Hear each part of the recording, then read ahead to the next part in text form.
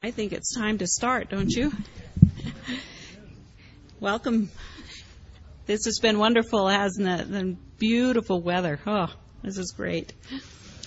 Let's begin with prayer this morning.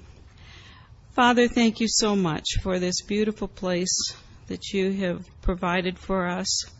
We thank you for watching over us, giving us good rests.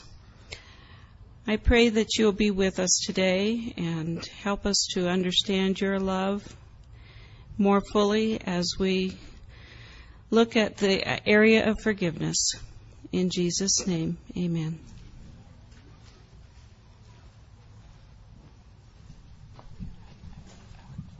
Mm-hmm.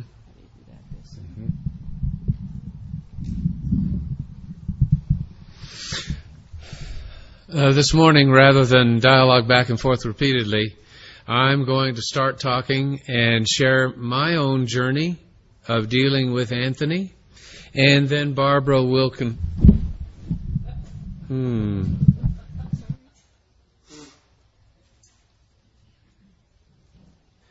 Barbara will conclude the morning. By talking about her experience. And our experiences were quite different. One of the things we have learned in the process of this is that every individual grieves in their own way. We have heard about some families for whom periods of adjustment to losses create significant family conflict. One early experience for me that was a very painful illustration of that is that the Christmas following Shannon's death,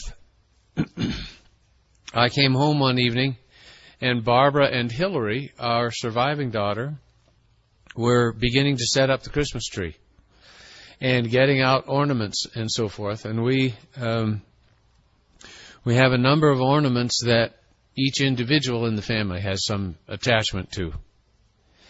And as they were doing this, Hillary started to tell me a story, unrelated, just some happening that had been going on during the week. And in the process of that, I glanced down at the pile of ornaments and saw an ornament that belonged to Shannon. And my mind instantly was just absolutely gone. And Hillary recognized that, and in the middle of her story stopped and said to me, "Can't you even listen to what I have to say?"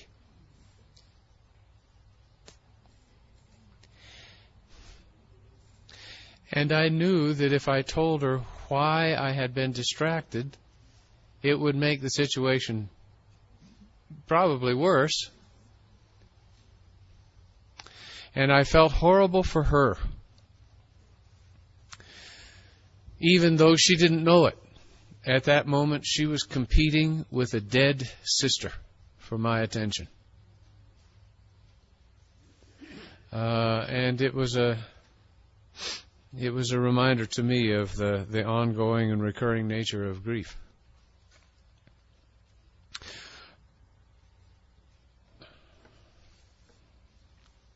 Edna St. Vincent Millay, an American poet, writes, "I am not resigned to the shutting away of loving hearts in the hard ground. So it is, and so it will be, for so it has been time out of mind. Into the darkness they go, the wise and the lovely. Crowned with lilies they go, but I am not resigned. Lovers and thinkers, into the earth with you. Be one with the dull, the indiscriminate dust, a fragment of what you felt, of what you knew, a formula, a phrase remains, but the best is lost. The answers, quick and keen, the honest look, the laughter, the love, they're gone. They're gone to feed the roses. Elegant and curled is the blossom. Fragrant is the blossom. I know, but I do not approve. More precious was the light in your eyes than all the roses in the world. Down, down, down into the darkness of the grave. Gently they go, the beautiful, the tender, the kind. Quietly they go, the intelligent, the witty, the brave. I know, but I do not approve, and I am not resigned.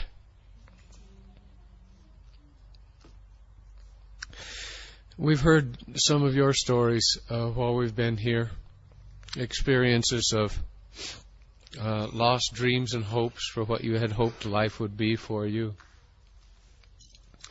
the loss of spouses and friends, of jobs, of a sense of safety in the company of friends whom you trusted and who comforted you at difficult times, at times of failure like Bud Roberts was talking about this morning. All kinds of reasons bring us to face our losses, don't they? And even though those circumstances vary from one of us to another, our experiences of them unite us.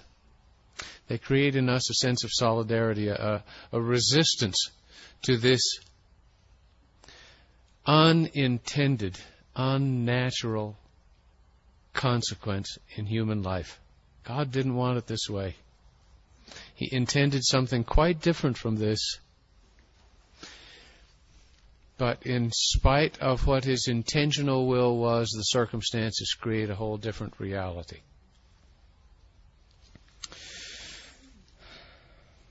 I mentioned yesterday that I'm an Irishman. I hear stories of my great-grandfather, whom I've never met, who had such a volatile temper, glimpses of which I experience in my own life and have seen in some relatives. My great-grandfather had such a violent temper that a horse with whom he was working one day offended him, and he got down from his seat and clobbered this horse with his fist in the side of the head, and the horse fell to his knees. Boom! I always assumed that if anybody did anything to a member of my family, I would attack them with fury. Barbara and I, in the early 80s, a few years after we first went to Walla Walla, became sponsors of a hockey club.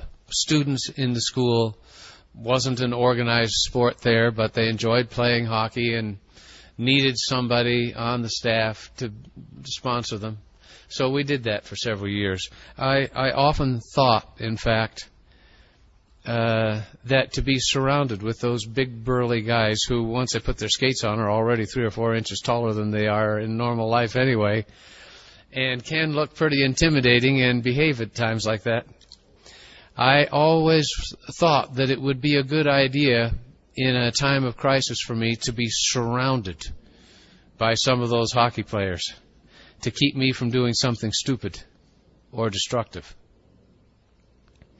So when we got that announcement in John's office, and then a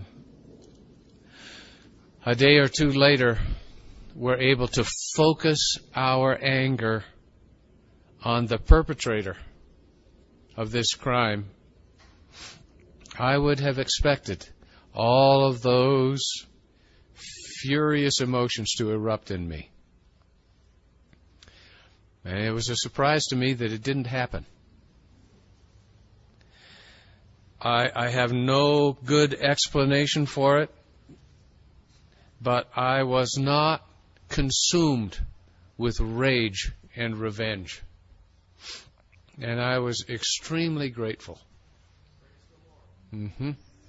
It's exactly right. It was a gift of grace to me that I did not deserve, that I did not create or generate myself. God prevented me from having to face that. Part of the reason the psychologists among you would tell me now is that I was so overcome with sadness that the sadness overweighed my anger. The psychologists would tell you that anger and sadness all come from the same kinds of circumstances. And to one degree or another, we have some choice as to how to express those emotions, either as sadness or as anger. They're the flip side of the same coin. And early on,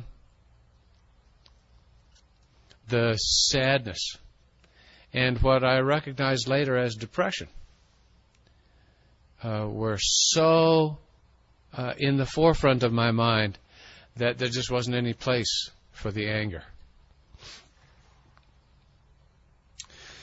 It was a great relief to me and probably to those who had to live with me during that period of time. It wouldn't have solved my problem anyway, would it, if I had been able somehow to attack Anthony? Because nothing would bring Shannon back. And that would be the only solution for this sense of emptiness I felt inside. So my impulses would not have been a help and would have immensely complicated life for me and for everybody who was associated with me. So for those first several months, I was just immensely sad. Many times every day, the memories would surface about Shannon. A thought, reading something that reminded me of her, hearing someone's voice whose inflection reminded me of hers, walking down the street, seeing someone who took steps like she took, hearing a song that reminded me of her. All of those things brought everything rushing back. And over that happened. It was many months until the first day came for either Barbara or me when we recognized that we had gone for a whole day and not thought about her. And then we felt sad about that. There's just no winning this war with grief, is there? It surrounds us and chokes us.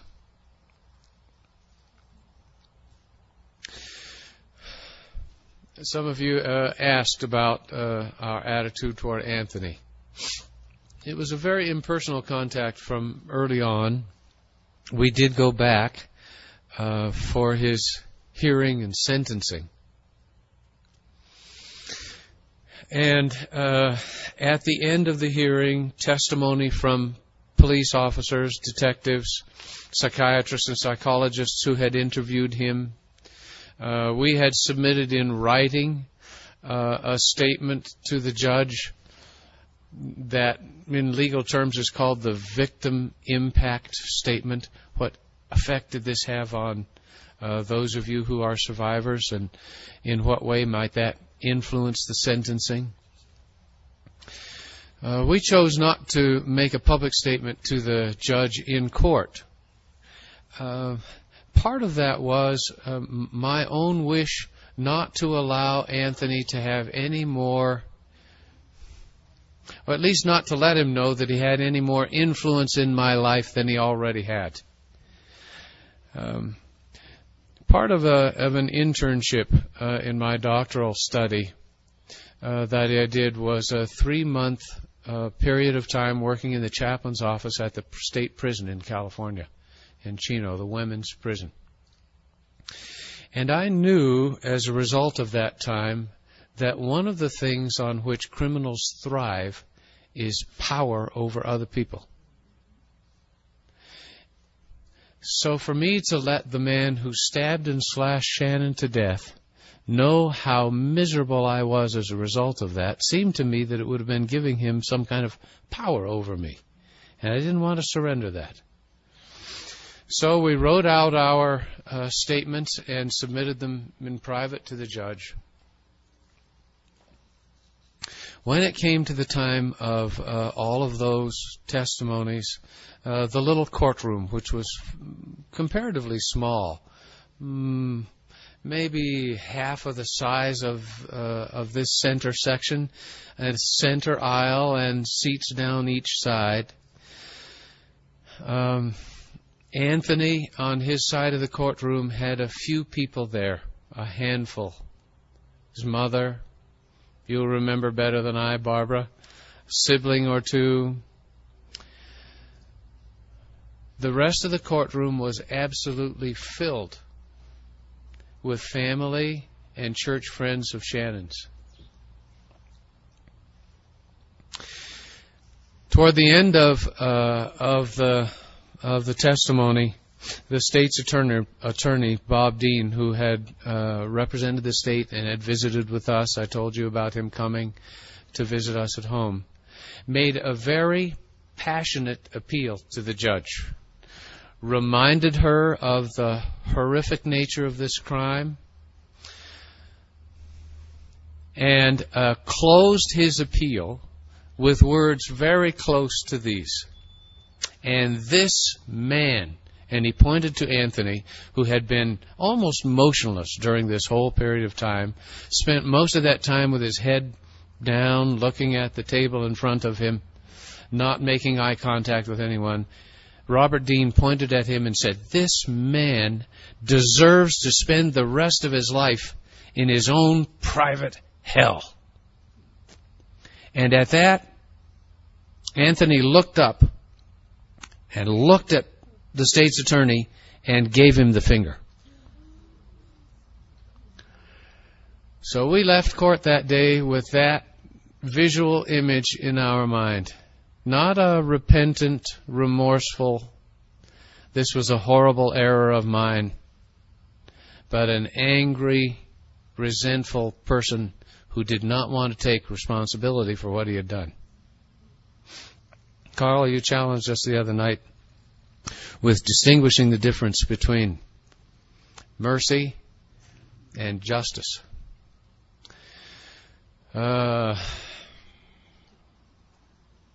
Those terms are much more complicated for me now than they used to be.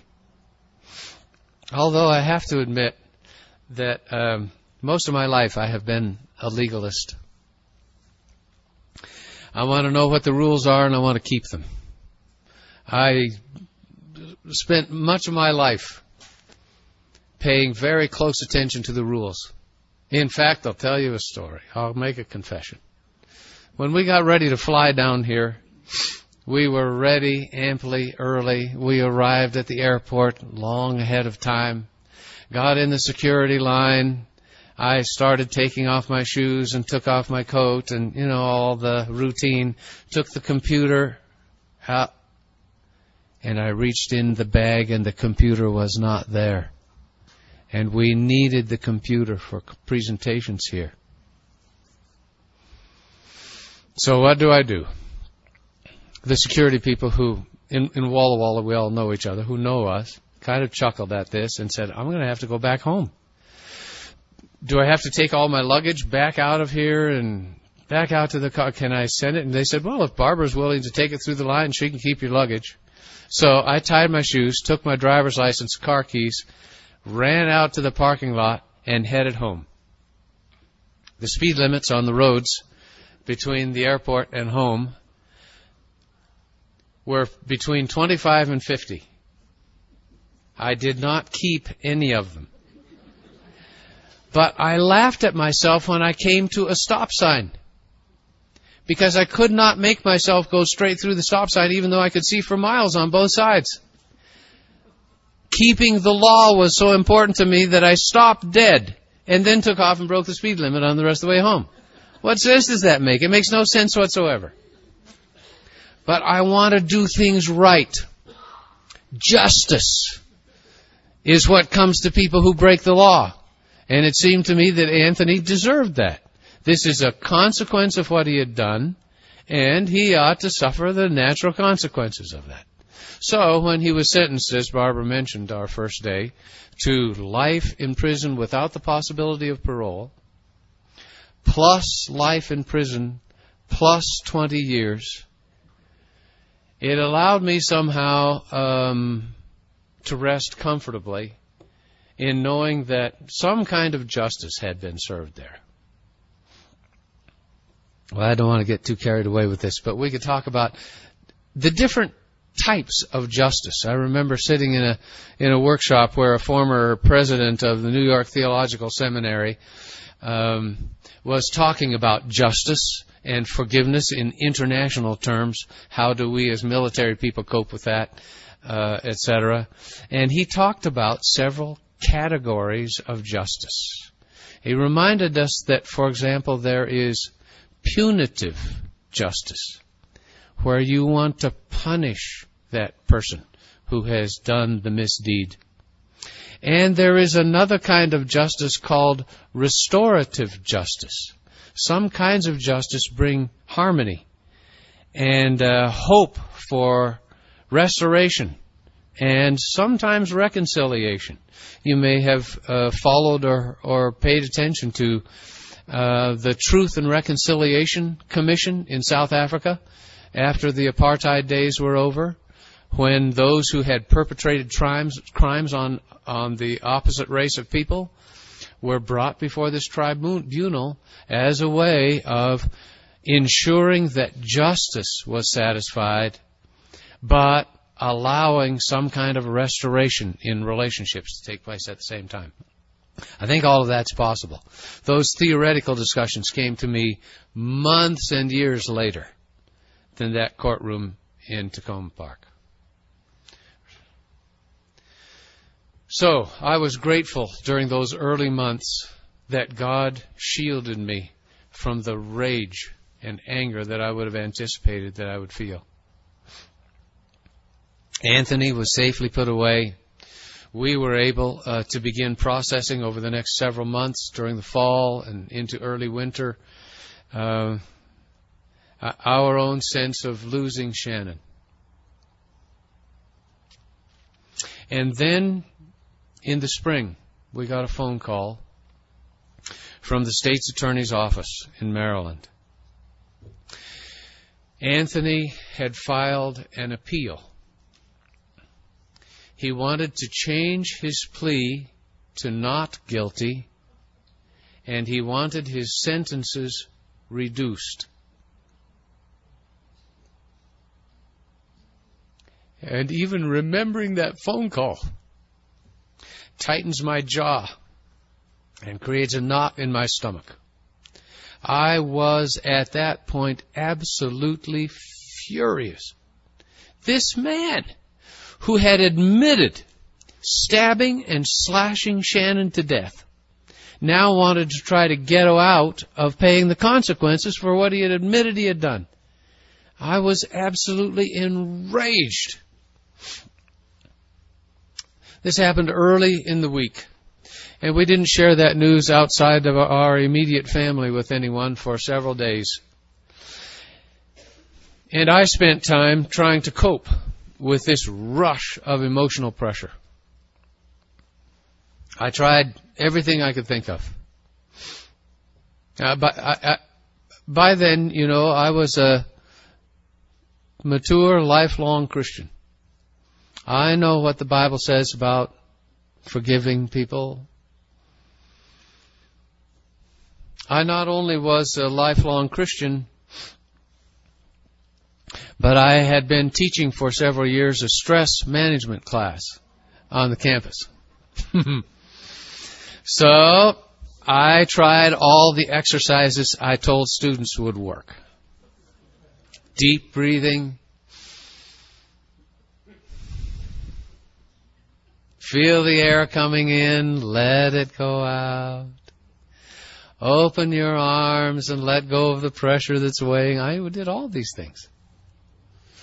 I had also taught for several years a spirituality class in which we developed and practiced together different ways to pray, to release our grievances to God, to let go of our hurts and angers and let God carry them for us.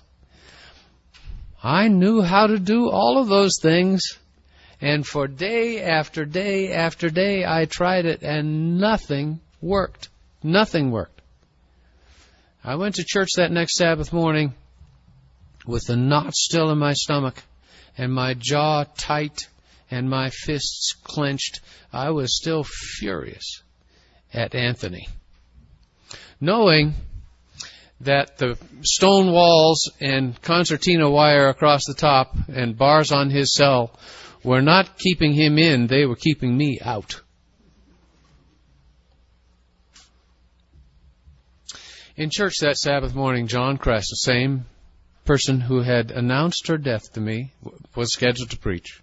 And without knowing anything about what we had been going through, he chose text in the book of John.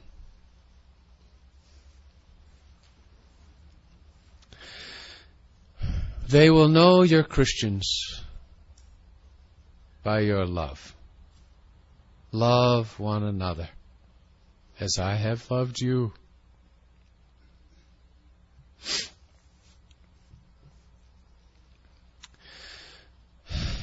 And I sat there that morning knowing that I had spent hour after day after day after day trying to do that very thing that week, and it was impossible for me.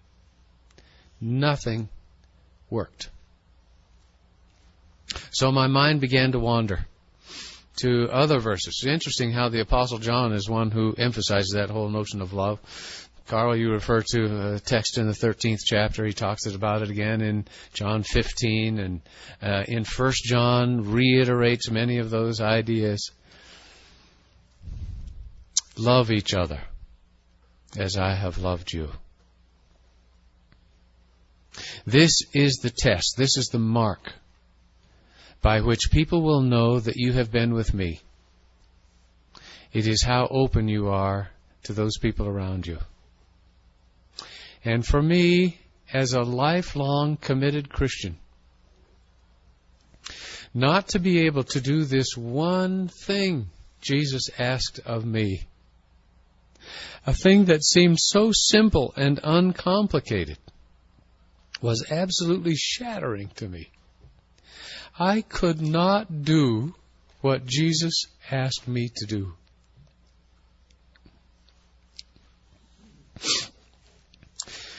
So, the story of Peter's failure rushed into me,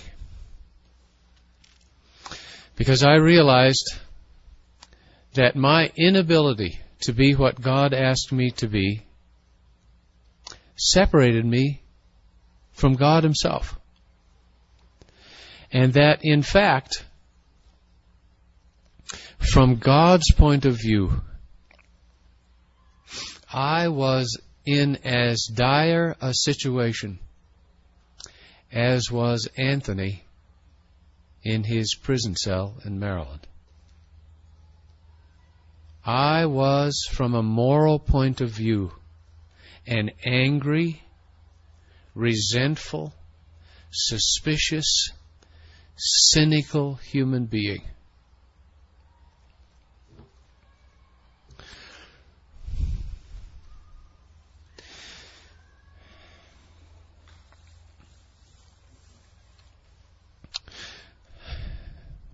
Many times in my life I've been impressed with my own guilt and failures to do what I wanted to do. But in this case, I recognized that it wasn't just my behavior that it was at issue here. It was who I was at the core of my being. That it wasn't just the choice of what I did that was wrong.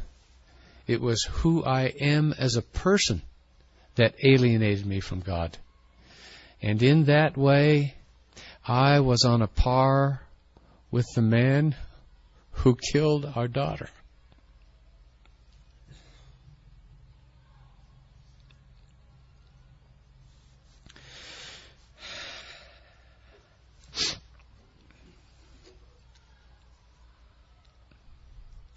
I've done some projection about what Peter must have felt like when he recognized that in spite of his best efforts, he could not do what he had promised Jesus that he would do, that he would stand up for him. And your comments this morning, Bud, about Jesus seeking Peter out in a particular and very special way, ring home to me. How is it that in spite of the fact that we have committed ourselves to God, and we can make long lists of the good things we have done throughout our lives, all the rules we have kept well, and the good choices we have made, how is it that we can cope with those moments of absolute spiritual bankruptcy when we realize that at the heart of it all, we are as miserable as a murderer? I think sometimes we as Christians pay way too much attention to behavior and not nearly as much as we need to our attitudes. Huh?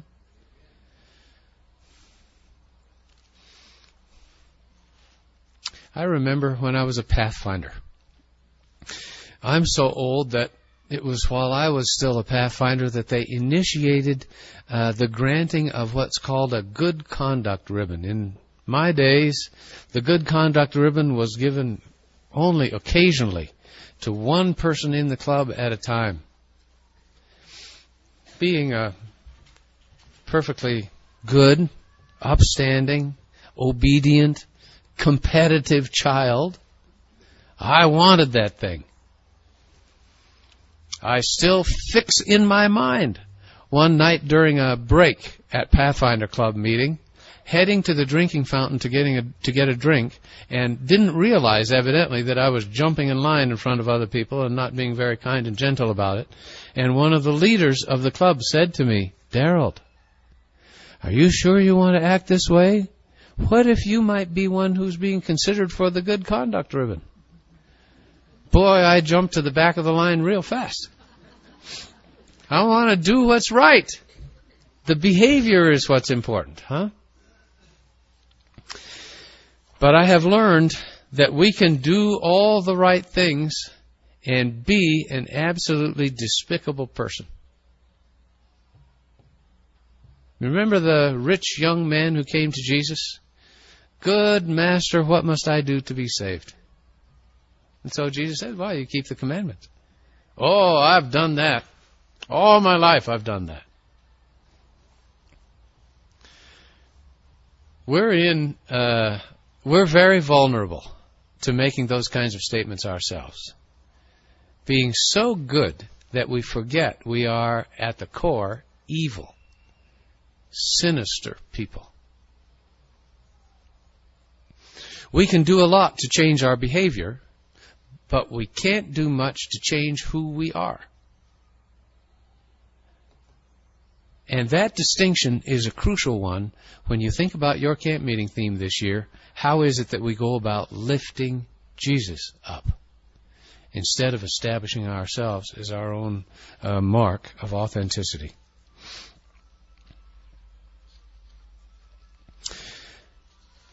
So I sat in that church Sabbath morning realizing that at the core of myself, I, the professional Adventist Christian, the good conduct recipient, the head chaplain in the Navy Reserve, the Seventh-day Adventist who doesn't play frisbee and volleyball on Sabbath afternoon, the vegetarian On and on we can go with those markers, can't we? That I, at the core of myself, was a mistrustful, angry, cynical, vengeful human being. It crushed me, absolutely crushed me.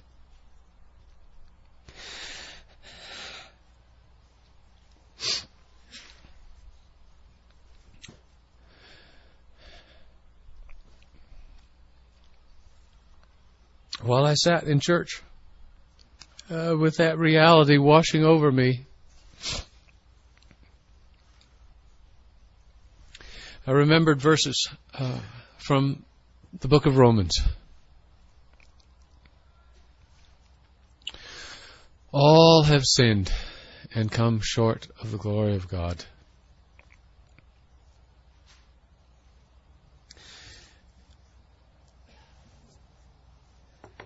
And while we were still sinners, Christ died for us. I had been thankful to Jesus many times in the past, but I had not realized how thankful I needed to be until that Sabbath morning. Because that Sabbath morning I saw myself through the eyes of a depth of reality that I had never been willing to see before.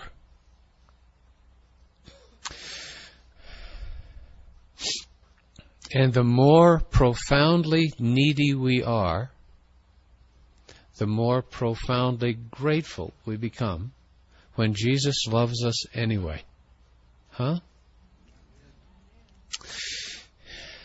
That to me is why an open, accepting, loving marriage is so symbolic of God's relationship to us. With the person in whose company I'm willing to literally take off all my clothes and show all my warts and wrinkles, the turns and twists about me I despise in myself, and be loved anyway. Not because of those things, but in spite of all of those things.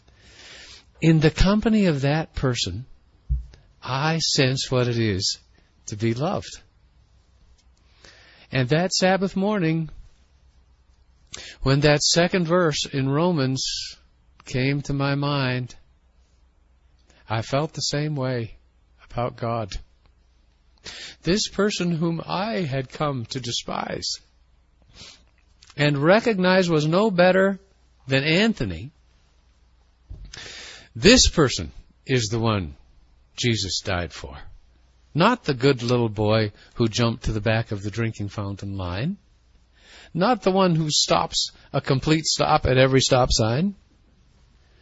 It's the miserable part of me Jesus loves so much that He died for.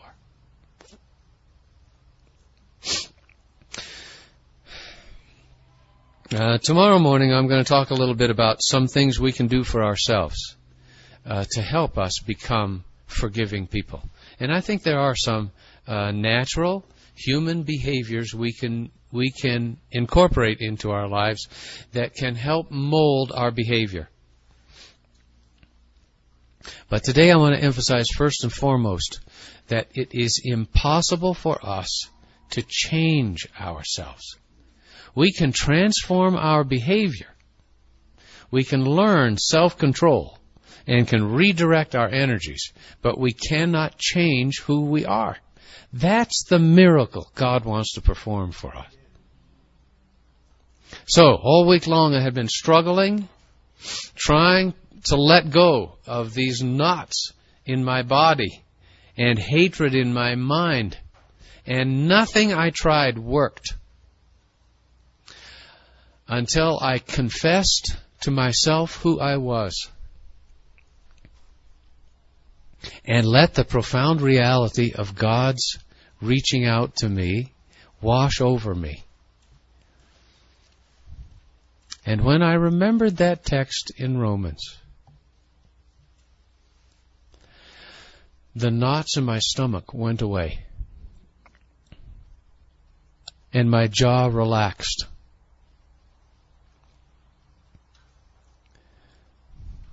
And another hurt, as a matter of fact, a time by an experience during which I had felt betrayed by one whom I trusted as a colleague, and had later felt misrepresented and maligned, a hurt that I had carried for a long time, went away as well. Not because of something I did, but because of an openness to admit who I really am and then let God do it for me. Huh? Do you remember this old hymn? If you do, I'd be happy to let you just sing it along with me, because it becomes kind of a theme song for me. Chief of sinners though I be, Jesus, His life for me, died that I might never die, died that I might live on high, as the branches to the vine. I am His and He is mine. Amen, amen. In spite of who we are, God is who is ours. So for me now, the symptoms, the anger, the rage, the hurt, the holding on to grievances, those are no longer the problem. They are simply symptoms of the problem. If God Himself really is the source of love, and we experience that love as a transforming power in our lives when we accept it from Him, then the symptoms simply remind us that we have gotten away from the source of love somehow. So my challenge when I sense myself being angry, and I can tell you that I'm much more aware of that now than I was before this happening to me. When I sense myself being angry at the person who's driving too slowly in front of me, or at the one who's tooting at me behind me, or at the one who jumps in front of me in line, or at the one who says shh at the general conference, whatever those experiences are, they are simply invitations to reconnect with the source of love who will change me. I've got to quit worrying about the symptoms and focus on the solution, huh? What a relief that can be for us. It is a miraculous promise that God offers to His followers that the secular people have no concept of and no avenue to tap. So, let us be grateful for that one who sees us as the worst of possible sinners and loves us anyway. Yeah?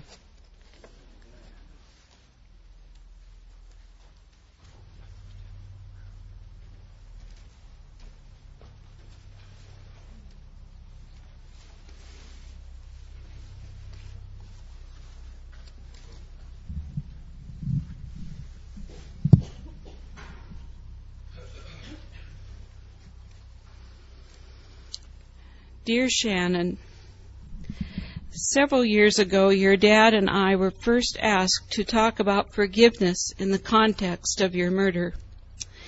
Since we vowed to tell our story whenever someone asked, here I am again. You love to talk, so this seems fitting and appropriate. As a communications major at college, you seem to come up with the most clever ideas and words to express yourself. I'm not that creative, but writing you a letter helps me, even though you'll never hear nor read it. When Anthony Robinson got into your apartment on that Sunday, I can't even imagine the sheer terror you must have felt. I want to believe that God kept you from feeling the pain and humiliation as Anthony brutally killed you. The detectives said you were rendered unconscious very early on. I choose to believe that was true. You'd be glad that our dear friend John Kress was the one who told us of your death. He was so kind about it.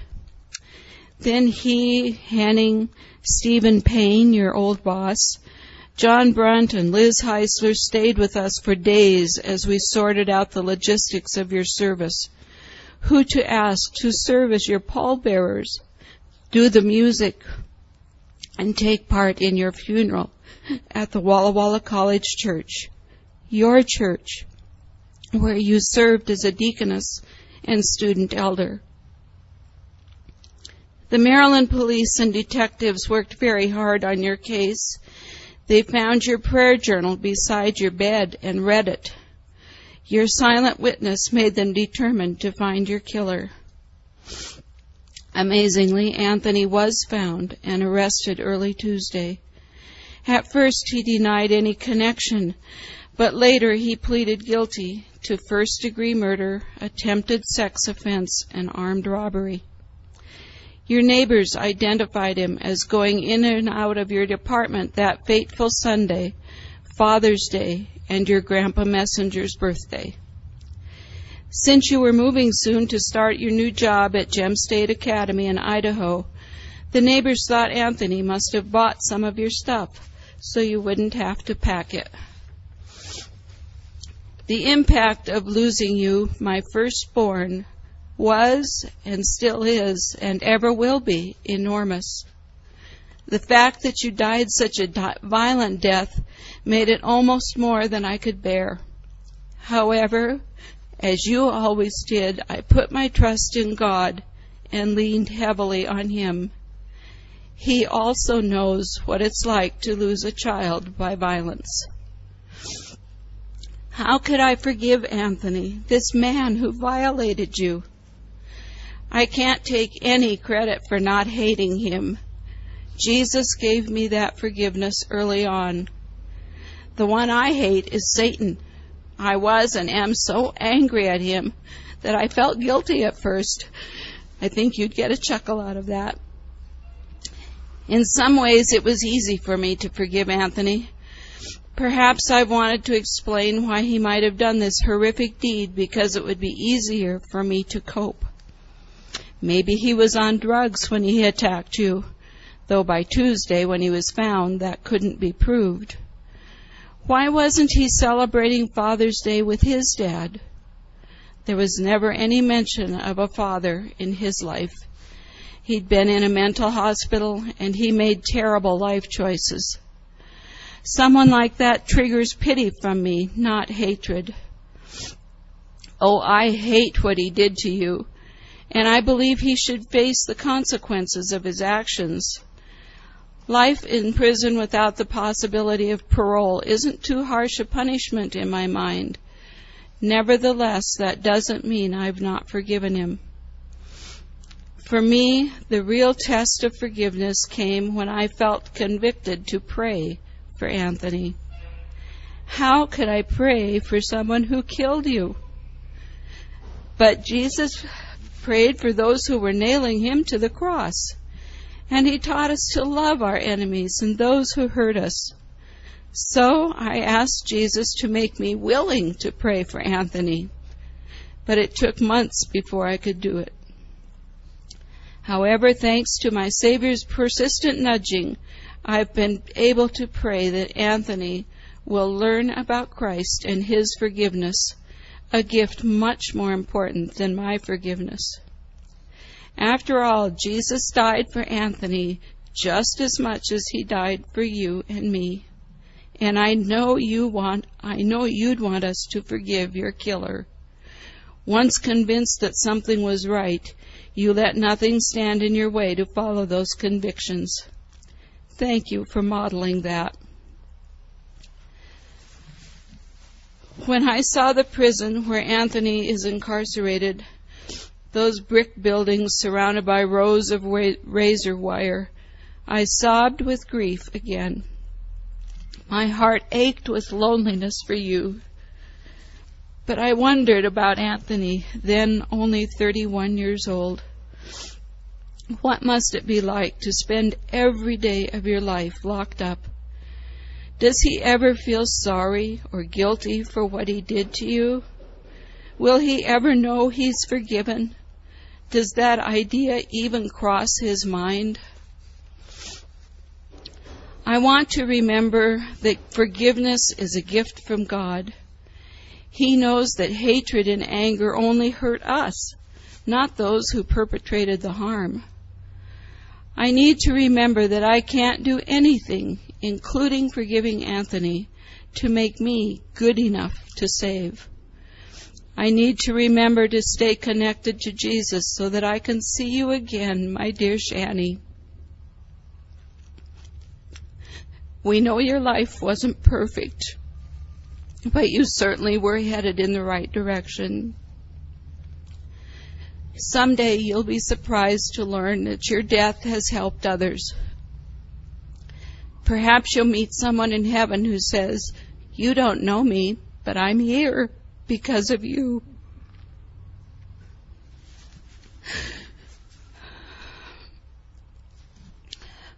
I can imagine you saying, "See, Mom, it was worth it."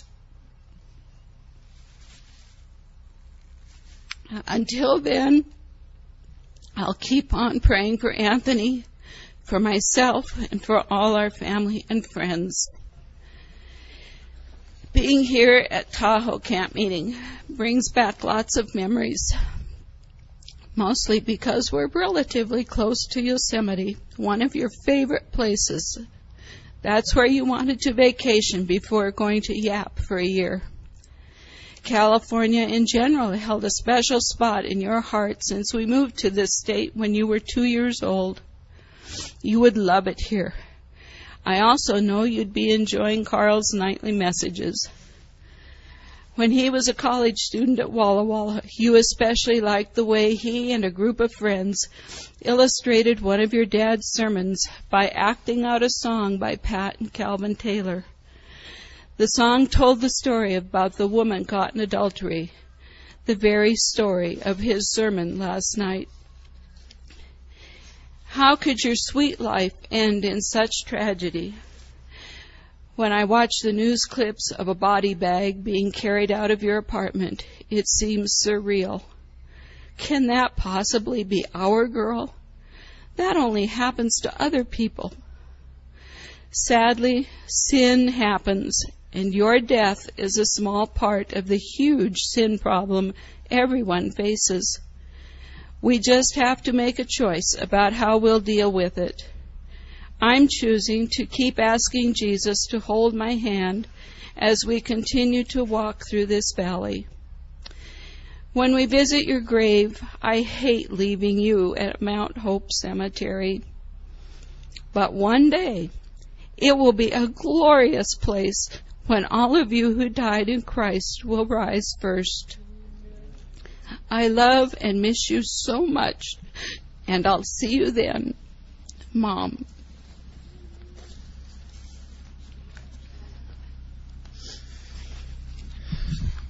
Did we raise some questions or comments from you?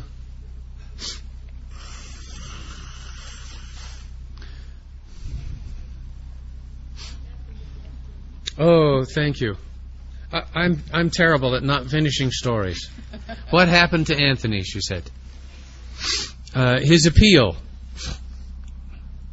in the spring of that following year was heard by a panel of different judges than the ones. Sorry? And they rejected his appeal because he had very clearly known what he was doing, said what he was doing, knew what he was agreeing to when he made the plea bargain. So he was not granted a trial, and the judges rejected that appeal. Yeah. So he is still in prison, and I mentioned to you the other day that the state of Maryland does not allow us in any contact with him whatsoever. It took me even a few months after that pivotal experience on Sabbath morning that spring to be ready to consider the possibility of being in touch with him in any direct way. But when that time came, I phoned prison officials and was connected to the psychologist on the unit that had done the entry evaluations for him as he was going into prison. And he explained to me this reality in Maryland that will prevent us ever from having any direct contact. So we rely on others to do that. Go ahead. He did appeal a second time, too, but that wasn't as traumatic of an experience, of course, because we'd been through it once, but it still raised, for me at least, a little anxiety because I didn't want to have to go through a trial. I knew that if that came up, then they might again try to seek the death penalty, and when that happens, then there's a whole second phase, and they parade people through that tell what a wonderful person he is, and I really didn't want to hear that. And they look for witnesses that talk about the flaws in the other person as well, the victim.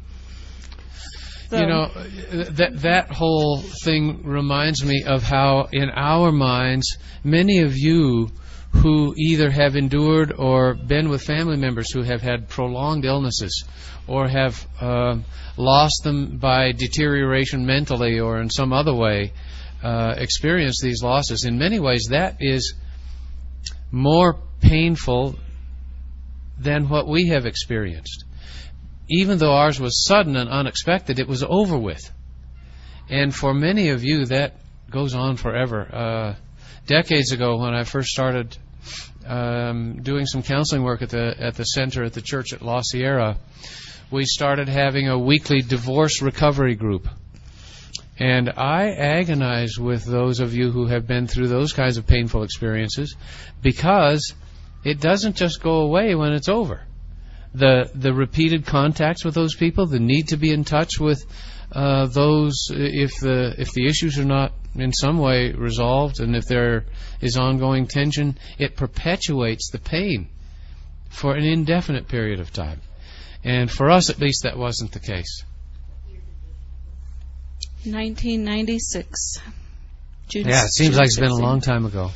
That's another reality that some of you have reminded us of. No matter when trauma and loss happen, we don't forget it, do we? We learn to cope with it, but it never goes away. It's always there. Yes? You mentioned that Anthony had a visit at a mental hospital.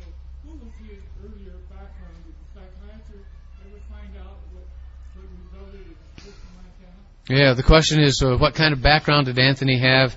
Barbara talked to him about him being in a mental hospital. This, I'm glad you talked about this, and maybe Barbara and I can work on resolving a little discrepancy between us, because we have a little different perspective on this one. Go ahead. No. You started it. You go ahead. Yep. I don't know what you're going to talk about. I don't know what. It was easier for Barbara to be forgiving of Anthony than it was for me. And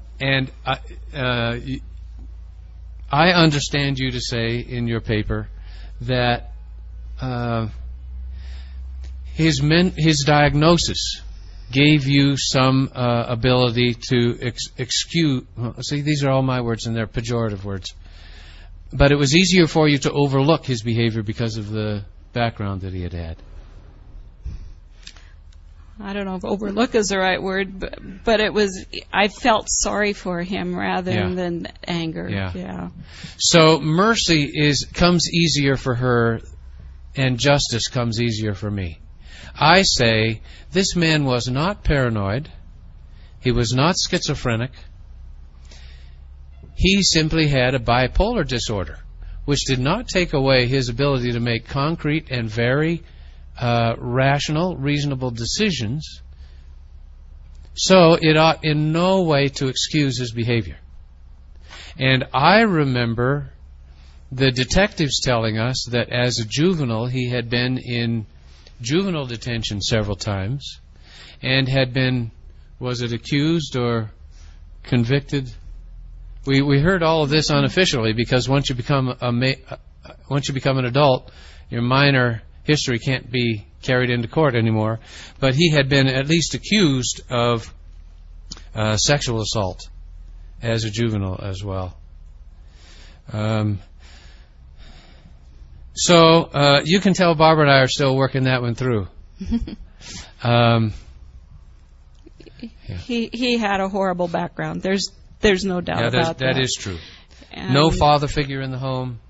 One Sabbath morning, just as we were getting ready to leave for Sabbath school, we got a phone call. Well, actually, we had gotten a call earlier in the week from a television reporter in Washington, D.C., with whom we had visited several times. And she called us and said that she had been in touch with Anthony's mother. And Anthony's mother would like to be in touch with us. Would we be willing to entertain a call from her? And we said, of course, our phone number's in the phone book. It's no secret. We'd be glad to hear from her. Well, she called on Sabbath morning as we were getting ready to leave for Sabbath school. And in the conversation described how she was very sorry about this, how she had raised Anthony going to Sunday school every week, that he knew better than this kind of behavior, and that she was so relieved to discover that I was a pastor, because that gave her hope that we wouldn't go out after her other children. So after her other children, that we would take out our vengeance on her family since we couldn't get at him. So he grew up in the streets in Washington, D.C., and the law of the sidewalks was a whole different reality than the world in which we had lived. So he did have a pretty traumatic past, I think. He was... his educational ability was marginal. He could read some and write some, but he wasn't a good student. So he had not done well in school. Yeah. Has this sooner or quicker forgiveness from Barbara been a bit resentful or hard to handle in your heart? You're asking me that question. Yeah. The question is, has Barbara's ability to forgive sooner created resentment for me? I hadn't thought of the question just that way before. No, I don't think it was resentment. There was a lot of puzzlement for me and uncertainty. And the whole experience has taught us how important it is to give other people latitude to be where they are, even if it's not where we are. And that's been a lesson that I needed to learn and still need to learn. The lines are always fairly clear to me. And it seems to me that everybody else ought to see them the way I see them. They're perfectly obvious. Yeah. So, yeah. So that has been, I think, more of a learning experience for me than resentment toward her. But it certainly has been the case that at different stages since then, we have been at quite different places. At times, one of us has been very sad, and another one has been kind of indifferent about this. And to be able to acknowledge someone else's position in the process of things, even though it's not our own, is an important thing. I remember a family I worked with while we were in California years and years ago, and the mother is one who was coming regularly for counseling, post-divorce counseling. She had a 6-year-old child who lived with her, and one of her concerns was that if she emotionally let out the sadness that came to her in waves, that it would destabilize life for this 6-year-old. And in conversation together, she decided that she would do a little experimenting with that. And the truth of the matter was, this 6-year-old boy was a wonderful support for her.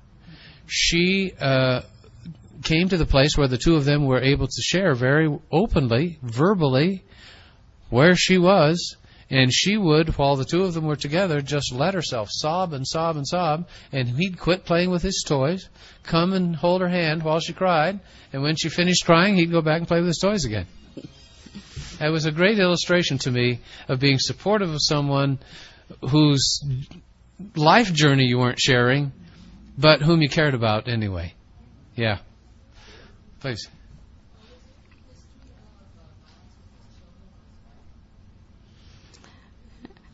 The question is, was there any history of violence with Anthony's family, husband or wife and children? He's not married. No. So, not that we know of, toward other people, but not necessarily his family. I was going to interject one other thing. A few months after all of this happened, one dear little old lady in our church saw me on the way out of church, and she said, "Oh, honey, I'm so glad to see that you're still together and you're still coming to church and love the Lord." And I thought that was the oddest thing for her to say to me, because it hadn't occurred to me that we wouldn't be together or that I would have given up on God. But later, I realized what a wise woman she really was. And some studies indicate that as high as 85% of all marriages end in divorce if a child has been especially lost to violence. The statistics are really high. And when we went to that Parents of Murdered Children meeting in Portland, only one other couple in that room was still together with their spouse, and their son had just been killed like a week or two before. So the statistics were not very encouraging. So we're just pretty grateful that we're still together through all of our personality changes and everything. You know, we've done pretty well, I think. Okay. Thank you. Tomorrow, one more, and then we'll tell you about tomorrow. Thank you. Well, I hope our sharing, again, as I said at the very beginning, will not lock you so much into our story that you neglect the ways in which God can touch you in similar ways, whatever your issues happen to be. Mm-hmm. Tomorrow morning, we'll talk a bit more about, from a theoretical point of view, what we can do to become forgiving and what God does for us in the process. So it'll be a little more theoretical. Kind of he's going to put on his professor tomorrow. hat. Yeah. See you then.